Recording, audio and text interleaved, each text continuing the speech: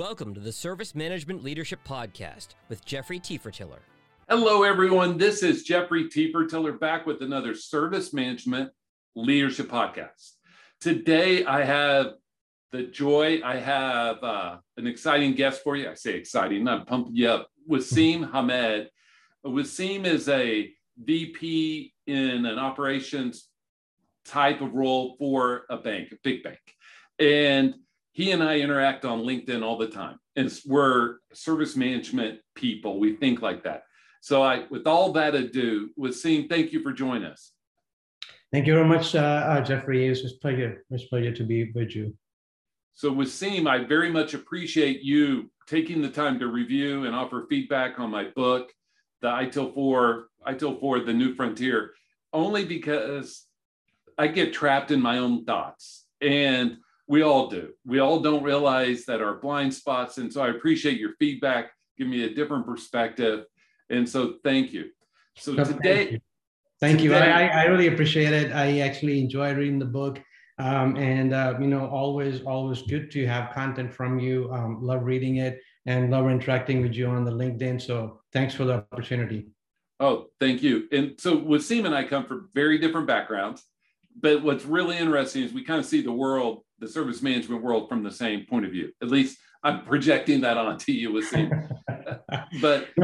Well, I think IT has some professionals, I guess, from that perspective. I think they've got a different lens, right? So we think from a different perspective where others are not. And it's kind of a, sometimes it's good, sometimes it's not. So it's kind of a, that kind of a deal. So I agree. So Waseem, I have a loaded question for you coming out of that you may or may not have been asked before, okay?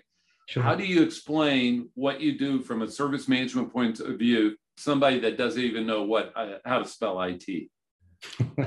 That's a very good question, actually, very interesting. So I think to somebody who doesn't really know about IT and anything, to explain it to them what a service management is, I think we kind of probably look at it from a service perspective, maybe something like, which is, not have an ITSM, but just has an SM, which is service management, right?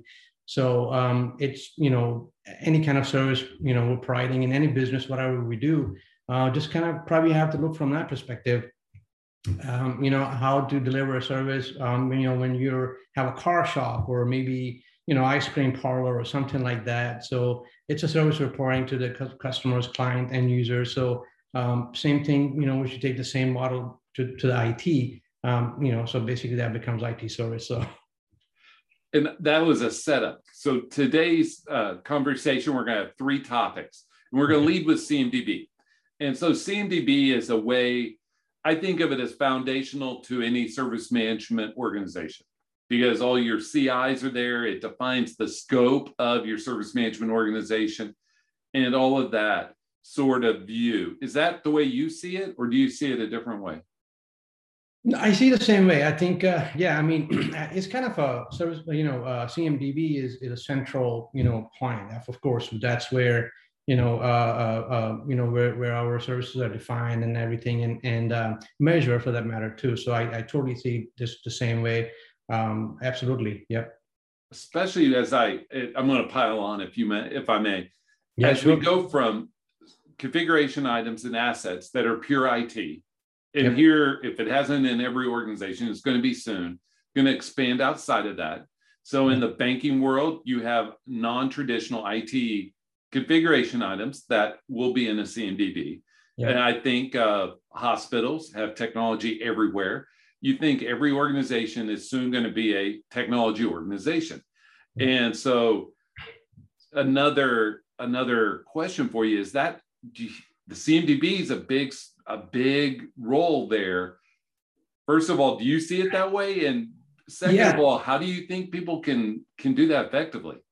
So I definitely do it the same way, see the same way. So, and in my experience, so I've seen that companies or organizations, they're launching on that digital transformation, right? More specifically, from pandemic perspective, since that pandemic started, a lot of companies are, people are working, remote, and then they're they're not physically there in the office or for whatever reason. I mean, from pandemic perspective, right? So they're trying to build that, digital transformation, taking the same model and then going towards the digital space. So in that, CMDB plays a very important role.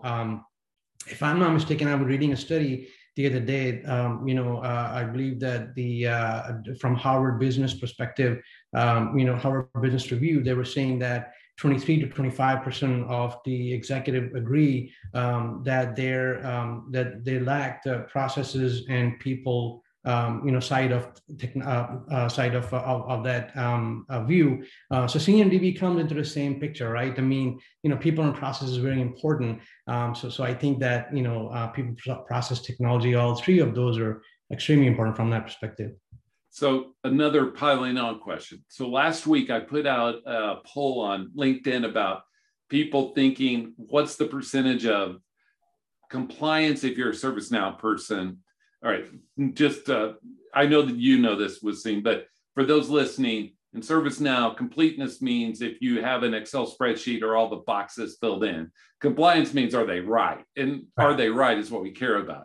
And other tools call it different, but roughly 2/3 of the people were under 80%. And I think the ones that were in the 90 to 100%, I don't know how accurate that is. That was a high number, but yeah, I just haven't found very many people that do the CMDB well, and their business stakeholders are like, yes, I have confidence in that data. Right. I totally agree. I totally agree with that. I mean, in my experience, honestly, the perception is totally different than reality, right? You find a lot of executives saying, "Oh yeah, they've got everything, the way it's supposed to, from compliance perspective, from otherwise, right?" But the reality is totally different. I mean, I've seen companies, they don't even have federated database CMDB. They're only using one CMDB. They think this is the whole thing. I mean, and that's not even complete. So so it's I mean, I don't know that poll. I actually saw it, so I was kind of wondering about it. Those small percentage they were saying 90% above. I questioned that. I was like, well, is that really true or not? So I agree with you on that. It's hard. I mean, I don't want to pick on those people. It's hard to have a 90% CMDB because what happens is people at first they bite off, to use a Midwestern US term, bite off too much at the beginning, and they, whether it's CI classes, which would be scope, or attributes, which is also scope. And then the more you have, it costs more, and the more difficult it is to keep up. And you mentioned people and process. The process and governance and improvement aspect of the CMDB is tough. And I don't think it gets enough love from the way you pointed out earlier. It's really hard. I mean, CMDB is very misunderstood at a different level. I mean, every organization or IT shop you go to, they've got a different understanding of CMDB. I believe that one of the organizations I worked for, or I consulted earlier before coming to Citi, that's the place I'm working right now. So that organization at that time, a few years back, I would say back like maybe 10, 15 years ago, they had a pretty good team.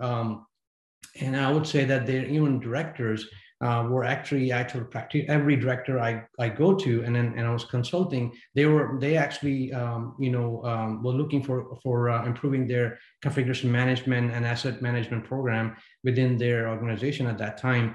And I mean, I was amazed like how very well versed they were in ITIL and ITSM. Because like I mentioned, that even their directors were ITIL practitioners. Right? Every director you go to, you usually don't find that in it's not common. It's not really common that you're going to find at that level people very versed in ITIL, ITSM framework, really actually knowing what they're doing. So it's very rare, very, very rare. That was the one organization I found that they knew what they were doing. So it's not really easy. It's very hard. I see in my experience, companies struggle for years and years and years implementing CMDB. They might have something, but it's not something the way it's supposed to. Well, I think one of the problems is, and you touched on this earlier, is it's too much tool centric. And So I had a role at KPMG for their internal where I had change and config and knowledge, all that stuff, release. And when I took over, it was on try number 6 of getting the CMDB right. Wow. And it had never been above 59%. And the last time was because they turned on Discovery. And it, when you have a big enterprise and you turn on Discovery and just let it happen, it finds everything and you can't make sense of it. And that was people who were practitioners, knew what they were supposed to be doing, but they didn't understand the process part of it. And, it's just hard. I don't want to minimize anyone. It's hard. And you have to have people that know what they're doing. Does that seem fair? That is 100% fair. It's a challenge. And some organizations think that, hey, if we just have a tool, it's going to solve everything. It's like a magic wand, but it's not. It's hard to tell them, no, it's not a magic wand. You're not just going to bring in the tool and expect everything to work flawlessly. That's not going to work like that. So it's very hard. And then, like I said, it's more perception than reality, right? People think that this is how it's going to be, but in reality, it's totally different. So let's combine those two thoughts. All right. So first, we talked about the CIs expanding across the enterprise outside of IT. And so that's the direction we want to go. But behind that, we're like, well, most CMDBs are not being successful. And now they're being asked to do more, which is a challenge, yet an opportunity to, get the house in order and show value. Right, exactly. I mean, I think that, I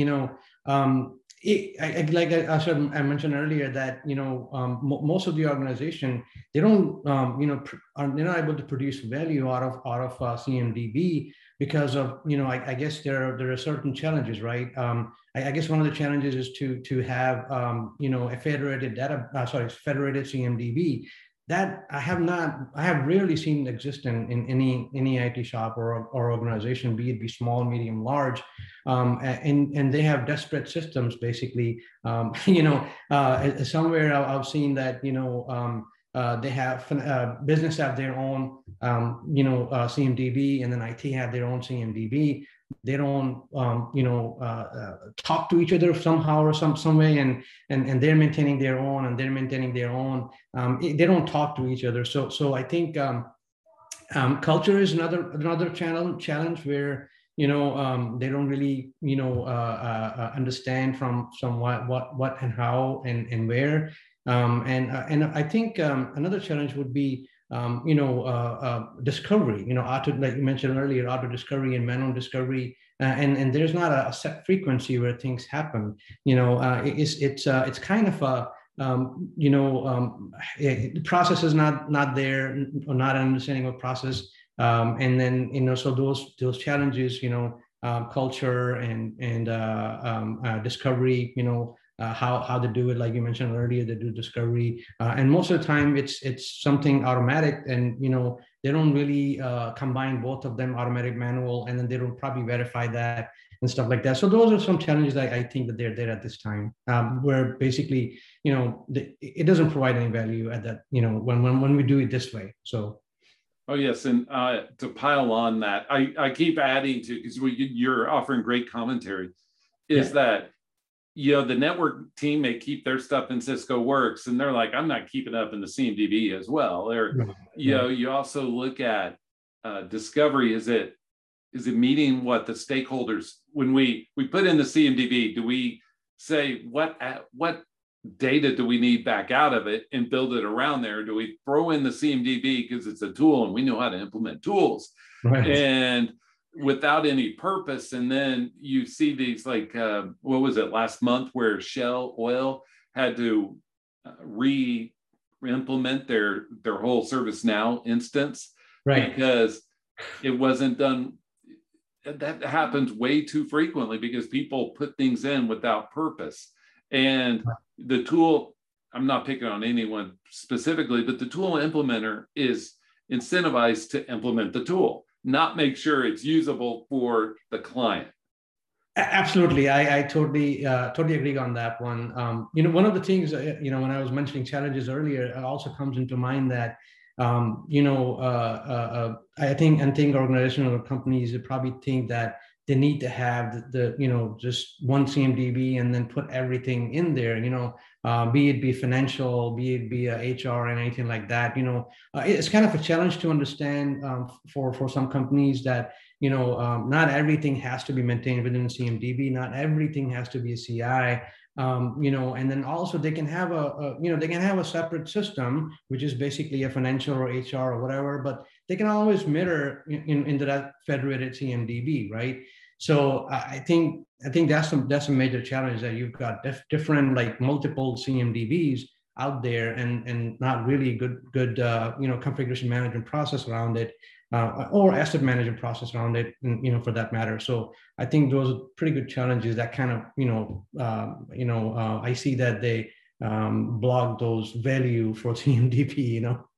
Oh yes, and it's one of those that we it's buried so deep in IT, the business stakeholder, it's almost binary to them. They either think I have confidence in it, or there's no way I have confidence in it. There's really nothing in between. So moving on to our second topic, a few weeks ago, you mentioned in a LinkedIn post about the watermelon effect.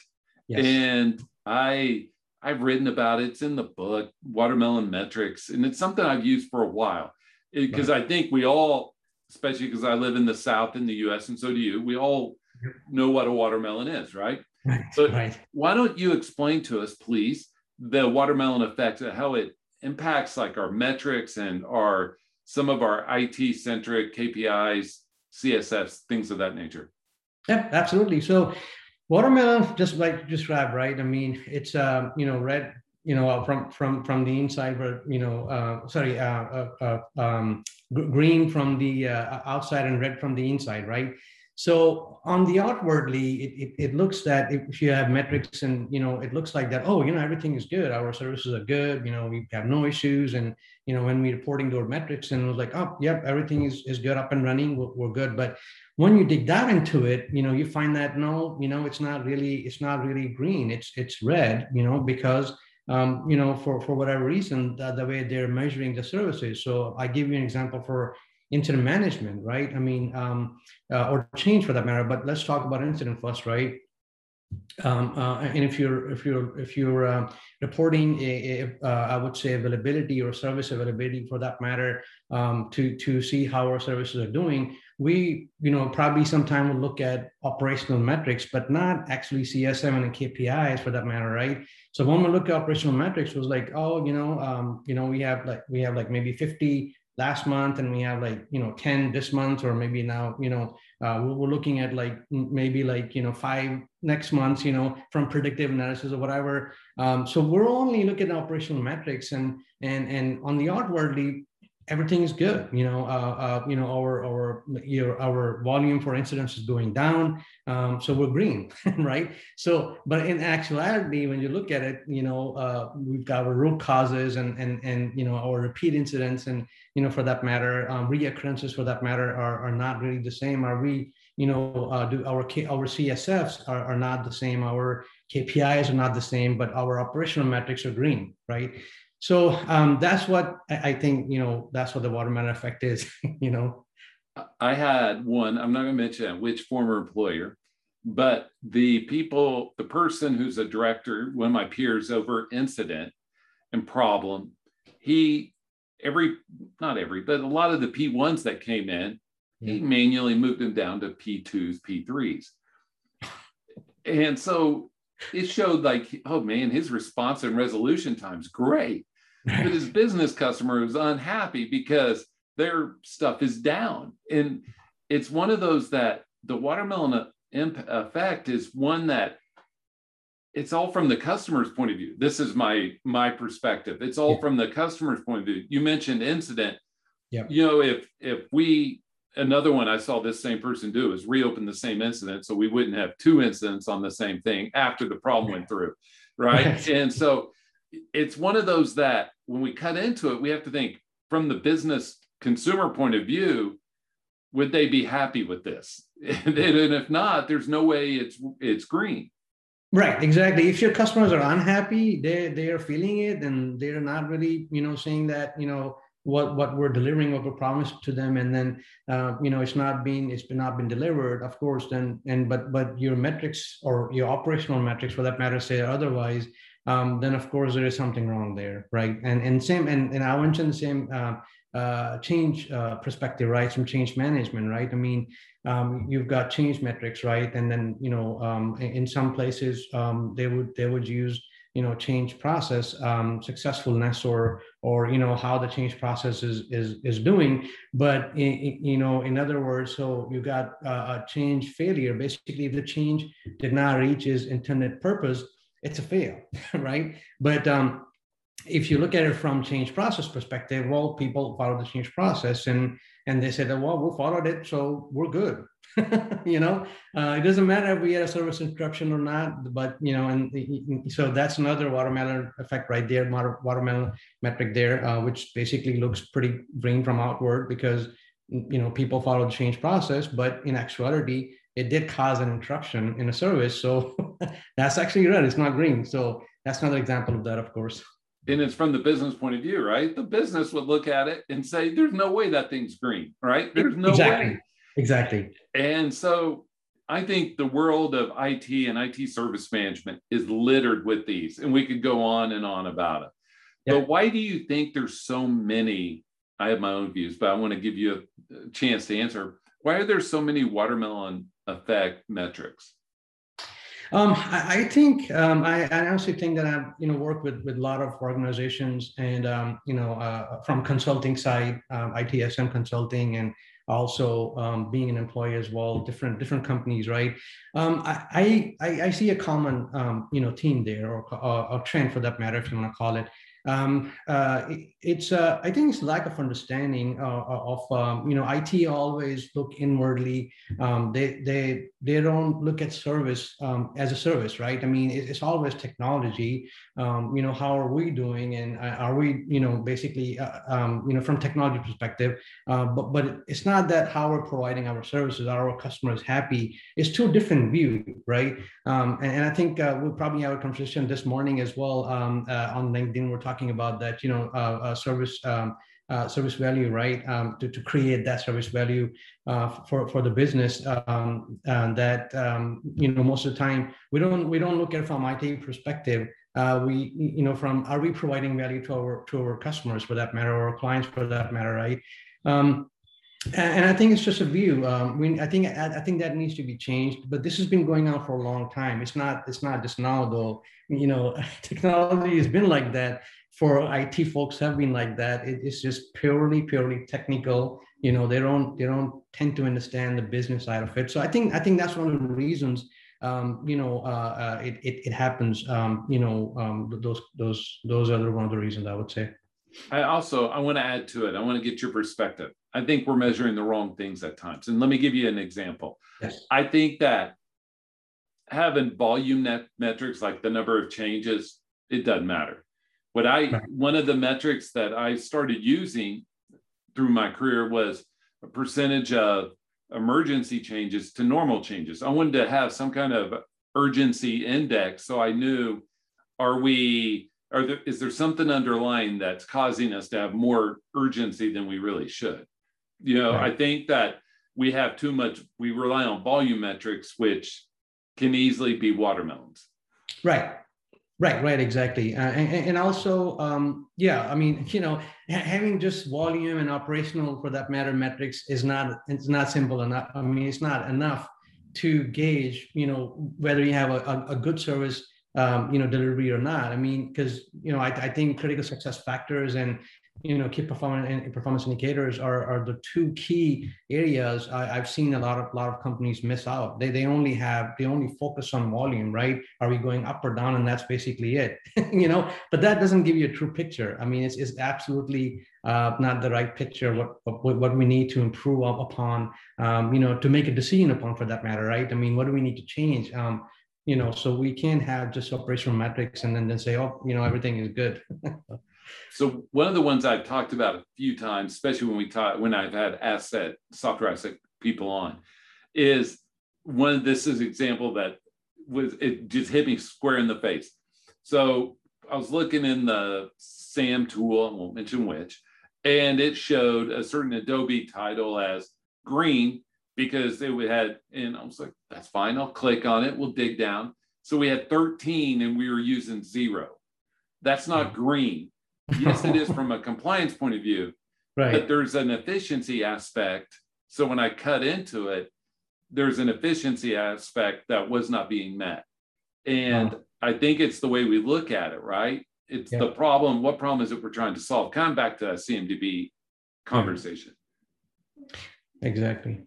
So how do you think leaders can get the mindset for resolving these watermelon effects, helping to cut into them, even if it's figuratively, and understand that there's something underlying here?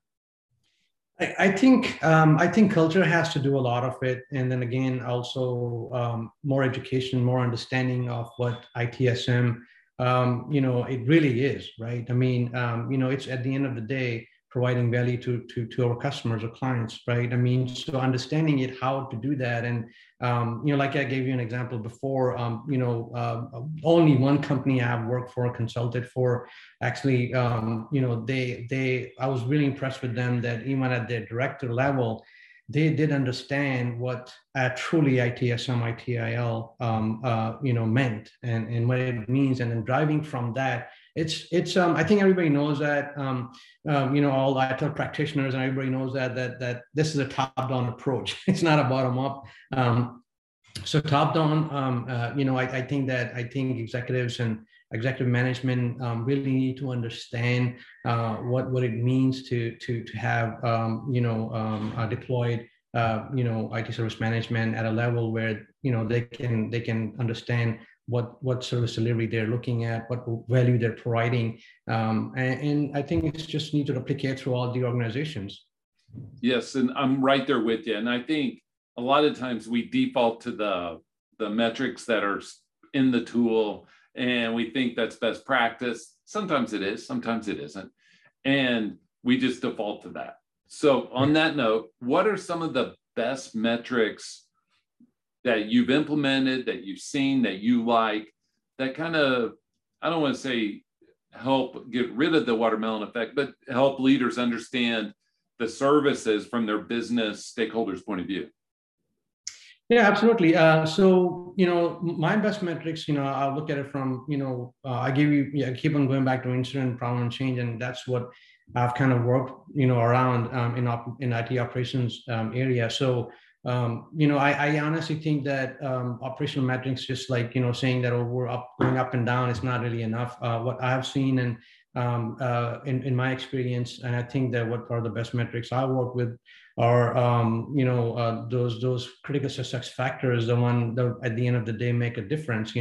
Not just that, okay, how many MIMs major incident management, how many MIMs we had or major incidents we had, but also looking at that, okay, well, what about the mean time to restore, mean time between failures, mean time between, success, service up and down, service availability. What are our critical success factors we're measuring? So those, service availability, time between failures, and all those are the one I've experienced. Change success rate, are we providing, is the change meeting the intended purpose, basically from that perspective. Also from governance and risk and compliance perspective as well, right? I mean, not just up and down, but hey, are we meeting our governance and risk, or not? So those are the I would say, measuring your critical success factors as opposed to operational metrics are the best metrics I've been around. Yes, and I like when you're talking about major incident management. I got to confess something.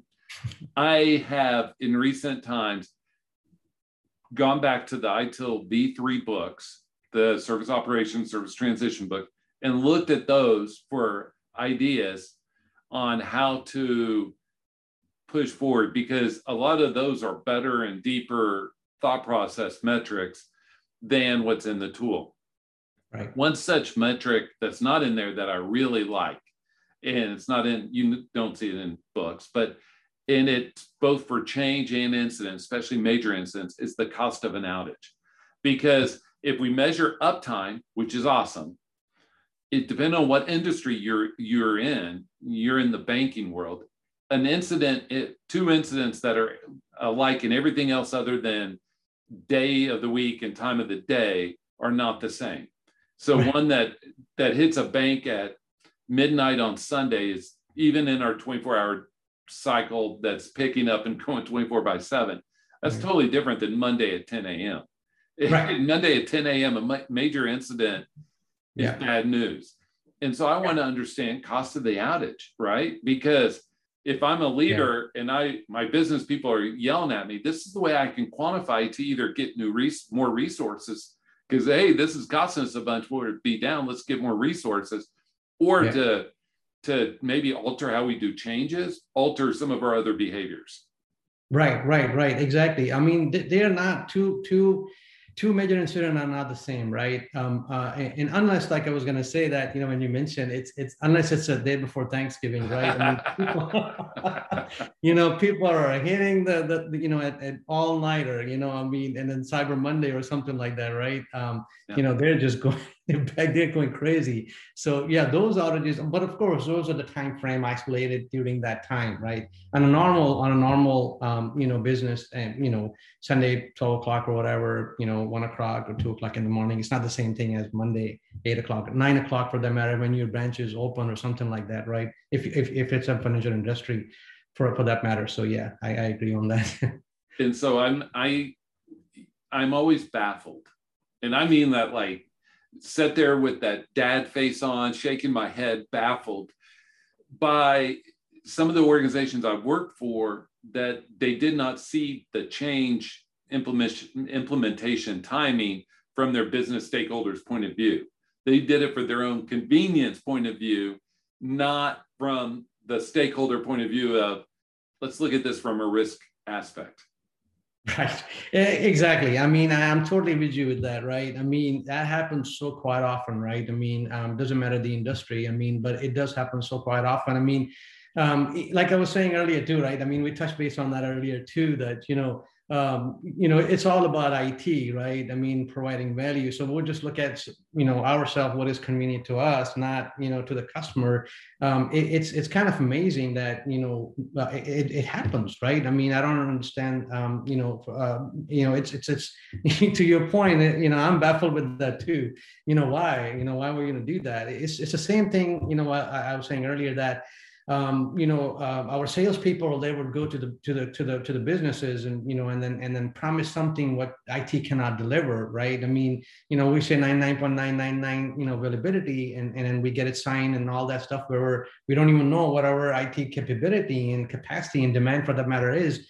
So it's kind of a give and take, and then we end up losing so much money because we cause an service interruption, because salespeople and then IT folks are not in sync, and they're incentivized differently, right? Exactly. I have this, the older I get, that I have this core belief that we all do what we're incentivized to do. Yes. My kids are incentivized to do one thing, and if they don't do what I ask, it's because they feel like they're incentivized to do something else, right? I mean, I just think we're all capitalists down in our heart. We do what we're incentivized to do. Absolutely. So, and hence the metrics too, right? So So on our last question, before we move on to the next and last topic, how can someone improve the way they measure compliance and health and performance? Because those, to me, are the three big categories. How can they do that better? So, we talk ITIL and ITSM and, in a broader, and of course, there are some other frameworks out there. For example, COVID, right? I mean, I honestly think that, if we go by risk and compliance, I think that's the better way to look at it, right? I think that's how we can manage those risks and compliance, making sure that, we've got, and then of course, companies get audited as well, right? And then so different people use different, someone's using SOX, someone using COBIT and stuff like that. So I think that using those frameworks helps a lot. And I think just not just using it, I think that understanding of those frameworks is another thing, right? I mean, same thing like I tell ITSM, right? We have different people implementing in a different pace, different, backgrounds, different, speed and stuff like that, and then different understanding for that matter, right? And same thing with, governance, risk, and compliance as well. I think that it's a matter of understanding how to do that, how to deploy it. But, we've got those frameworks out there, right? I mean, I hardly see people using them, right? I mean, we got Agile, we got Six Sigma, we got, DevOps, we got SRE, we've got COBIT. And I think it's at the end of the day, it matters how you take everything, right? And then how you deploy it. And then at the end of the day, how you provide the value.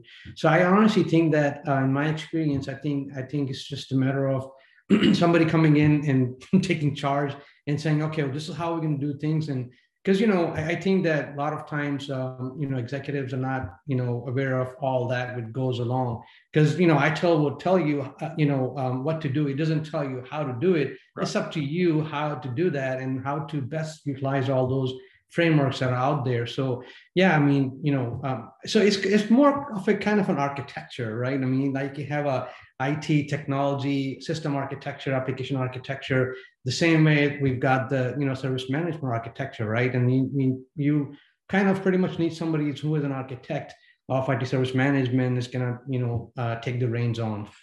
Oh, yes. And I'm going to pile on just a little bit there. Those metrics. So compliance is huge for almost every leader. And performance, yes, especially because performance is usually in the context of an external provider. Right. And health is more internal. But it's still, what does the business customer need from those three? If you're at a bank, you have certain groups that need a compliance aspect for SOX or SOC or whatever. Yep. And so you want to measure what's important from that aspect. Does that sound fair? Yes, absolutely. It does sound fair, and I gotta. There's a word of caution there as well, right? I mean, so while those SOX, compliance, and COBIT and all those frameworks, they would define something, and it kind of, I guess it matters from industry to industry how those firms, IT firms or IT shops, organization, how those implement them, because there's a lot of difference between what is supposed to be and what is, because I mean, a lot of time, to your point, those metrics, when you kind of look at them, it's like if you really drill down into it, they're watermelon metrics because, COBIT tells you follow this, and you should have incident management, problem management, change management, stuff like that, right? And from software development perspective as well, and all those, those controls are there. But once you go start digging in there, and then you started actually measuring the processes and procedures, they're different, right? I mean, it's like, it's like apples and oranges, right? I mean, yes. Anybody can define the process as they want to, and they say, oh, we're COBIT compliant or we're SOX compliant, but are you really, So those are the really, are the ones we should look for. So that's a word of caution there. I agree. And it's kind of like CMDB. You have to have somebody helping you that knows what they're doing, right? I mean, somebody's got to help. I think of a ship, but somebody's got to navigate. And because I found this stat, and maybe it'll ring true for you, but I think of a boat that leaves the east coast of the US and it's trying to get to London. And for every 1 degree off for every mile, it misses its mark by 92 point something feet, which doesn't sound like much. But now you're going the 1,000+ miles over there, you're going to miss your mark by a lot. And that's only being 1 degree off. And so that's how it is with this. If you do not have people who can help steer the ship, recalibrate, hey, we got to recalibrate and get on track now. So as we go through our last topic, you brought it up a little bit. There's the mix of Agile and DevOps and site reliability engineering, SRE, along with ITIL, and it's kind of a jumbled mess. And so this is just my view, and I don't want to push on you, but I want to get your viewpoint on it. Sure. The Agile and the DevOps and the SRE are being pushed up an organization into the design, the build, the transition. ITIL in many organizations is being pushed down into an operations mode because that we've outsourced that to our external service provider, and we didn't care about it until we have this external service provider. But now that we have an external service provider, oh, we want to keep them in line. You know what I mean? And it's just one of those things. SLAs, I've been to a lot of companies that never cared about SLAs until they had an external service provider. Now we care. And so how do you see all of those? Because some companies have all four of those: Agile, DevOps, SRE, and ITIL in the same company. How do you see them all getting along? I don't really see them all getting along very well, honestly, because that's a challenge, right? I mean, I think that different executives, in different firms or different, industries, but from IT perspective, they've got a different view, different idea of what works the best. And then basically, that's how we go by. But in actuality, like I was saying earlier, it's kind of an architecture, right? Like, how you develop your system, or from an application perspective, or how you develop your infrastructure from an architectural perspective, and design perspective. It's the same thing as that, right? So when you've got service management office, SMO for that matter, right? And that's how it's supposed to be developed as well, right? So I see, like, if you look at from, managing across life cycle from, ITIL perspective, right? In there, it kind of defines the, Agile and SRE and DevOps and everything. And then, but the idea is kind of pushed down to, okay, well, once, so IT leaders are kind of bringing SRE and all those and DevOps and everything, basically saying that, oh, this is basically it, right? I mean, that's all we need. But whereas it's kind of not really, because, if you look at from architecture standpoint, you need everything, like I said earlier, right? I mean, ITIL will tell you, what it is, but they don't tell you how to do it, right? And that's kind of I don't know if it's a drawback or not, but that's something, I think in version 4, they kind of, start going on a different route, right? I think you probably mentioned in your book as well that, it's not as detailed, so it's kind of a, again, going back to the same word, it's kind of an architectural area that, you gotta define in your services. So, Agile and SRE, DevOps is there, but none of those are gonna basically replace ITIL, because, at the end of the day, I think all those frameworks kind of complement ITIL. That's what I'm thinking.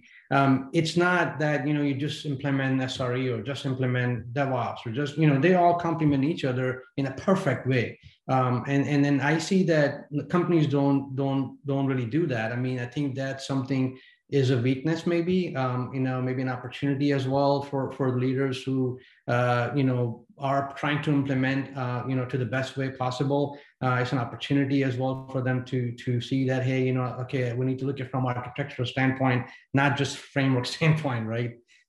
And what happens, if we're being frank, is that the C-level turns over much more frequently than we really, when we see the numbers, it's like every 3 years or something. Yeah. And so each time they're like, oh, and I don't want to, I'm paraphrasing and generalizing. I'm not saying about anybody specific.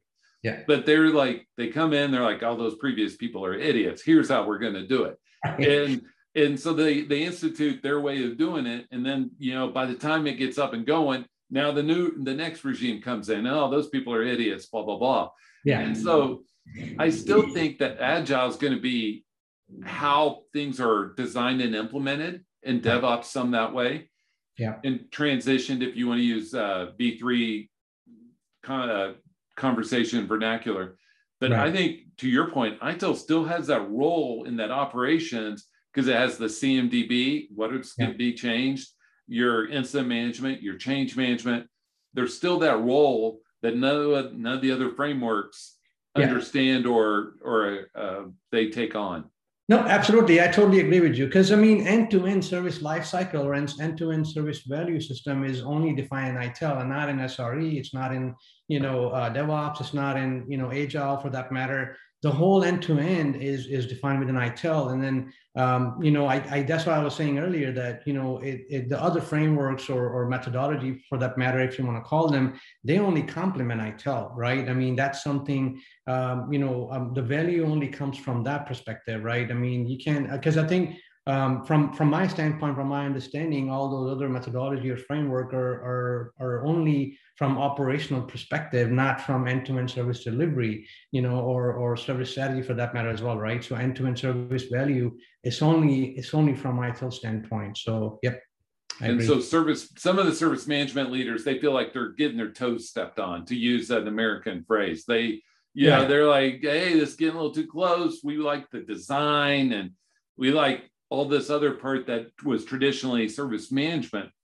How can those leaders help turn the tide and work together with Agile instead of being, I use Agile, it could be DevOps or SRE, versus us against them, that versus being the tail and seeing the other as the dog, so to speak?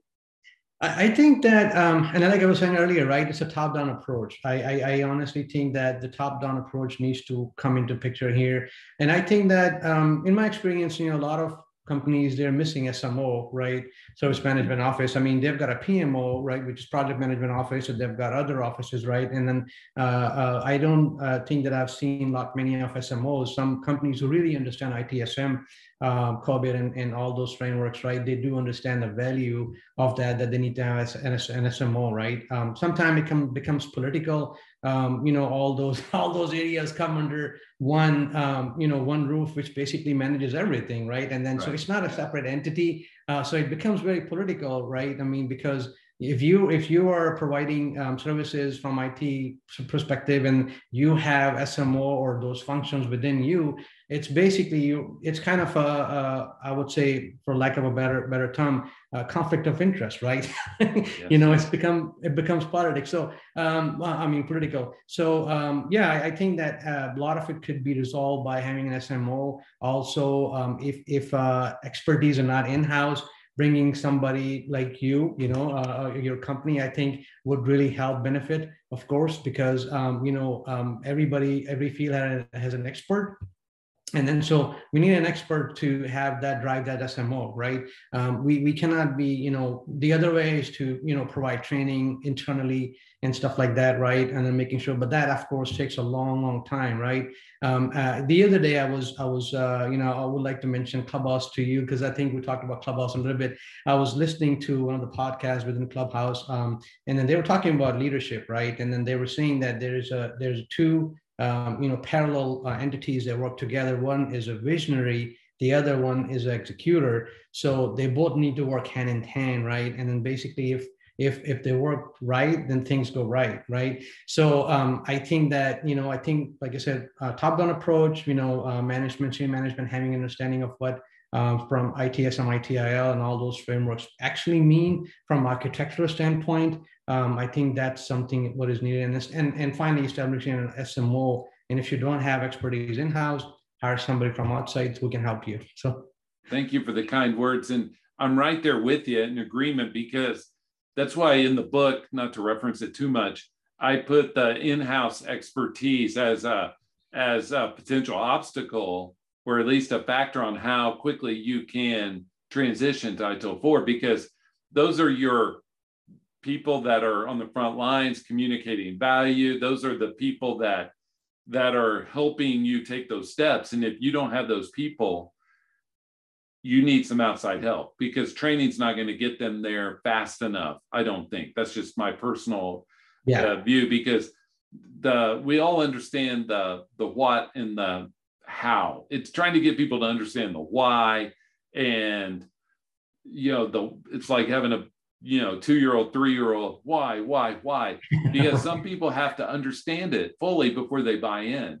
And and good example of that is like problem management, right? Yes. I mean, so once you first onboard problem management and newly practice or process, whatever you want to call it, right? A newly problem management practice, at that time, you're like totally reactionary, right? I mean, and then some time go by and then you basically become proactive, from reactive to proactive, right? So most of your force is when they were, doing reactive problem management, the long-term goal is to do proactive problem management, right? But if you stay for reactive problem management for the longest time, that's a problem, right? I mean, that's not really a good thing, because it's not meant to be like that. But if you stay reactive mode, and then that's not going to provide value, what problem management is supposed to do. So yeah, I mean, in-house expertise is good. I mean, I think the best thing to do if somebody doesn't have in-house expertise, bring in somebody as a trainer, embark on the journey, train the trainers, and then afterward, the trainers are going to probably, replicate through other organization, right? So from architecture standpoint. Yes, and it's how it's built. It's a house. How do we build the house? And exactly. How do we govern the building of the house with SMO and also your governance for your process as well as your CMDB? How do we do this in a thought out way? And your example on problem management, I was helping an organization late last year, and they were all in the reactive mode. And I was trying to help explain the value that once you move to proactive, you'll see much better results, because your results won't be on the problem side, they'll be on the incident side, reducing potential incidents before they pop up. And how do we measure those? How do we look at that as a problem statement and try to address it backwards? And problem management's tough. It's like CMDB. It's tough. Yeah. And I don't mean to say nobody should do it. I'm just saying it's not easy. And it's doing root cause and going. Yeah. So, it's kind of like doing the change post-implementation reviews. Nobody likes saying, so Mr. Smith, why'd your change fail? Nobody likes that. And especially Mr. Smith, because you get yelled at. And so it's one of those that certain I'm on blanket statement, go sideways here a minute with Seam. But I think service management roles are some of the most difficult ones within an organization, because you don't go to school for them. They're all soft skills, not all, but there's a lot of soft skills, and you need to be able to deal with people, which is unique for IT. And how do you, anyway, that's my tangent, is organizations need to figure out how to keep their people, how to keep training, help keep growing their service management people. Yep, absolutely. I think that OCM, right, organization change management, is one of the things, right? I mean, when I think when from leadership perspective, IT leadership or executive management perspective, I honestly think that when that office has been established, I think that there is a big need, I would say, for bringing in at the same time and OCM experts, right? Yes. Because if we try to do it from internally, might or might not have experts within in-house that that can change the culture, the things which have been done for years and years and years. It's hard. It's not easy, right? OCM is something you really don't find it internally. I've seen in my experience that a lot of companies, they hire OCM experts, and then they come in, and then hold hand and making sure that how they're going to do that. I mean, they know what they're doing. So you need SMEs for that perspective. You can't just have some kind of cultural change just like that out of the blue. Yeah, they don't see it as a problem. That's the issue, right? That's why you need the organizational change, because the internal people don't see it as a problem, or else it would have been addressed ongoing. Not to stand out too far on a limb there, but that's just one of those things. All right, last question. I appreciate your time with Seam, and thank you for sharing your expertise with us.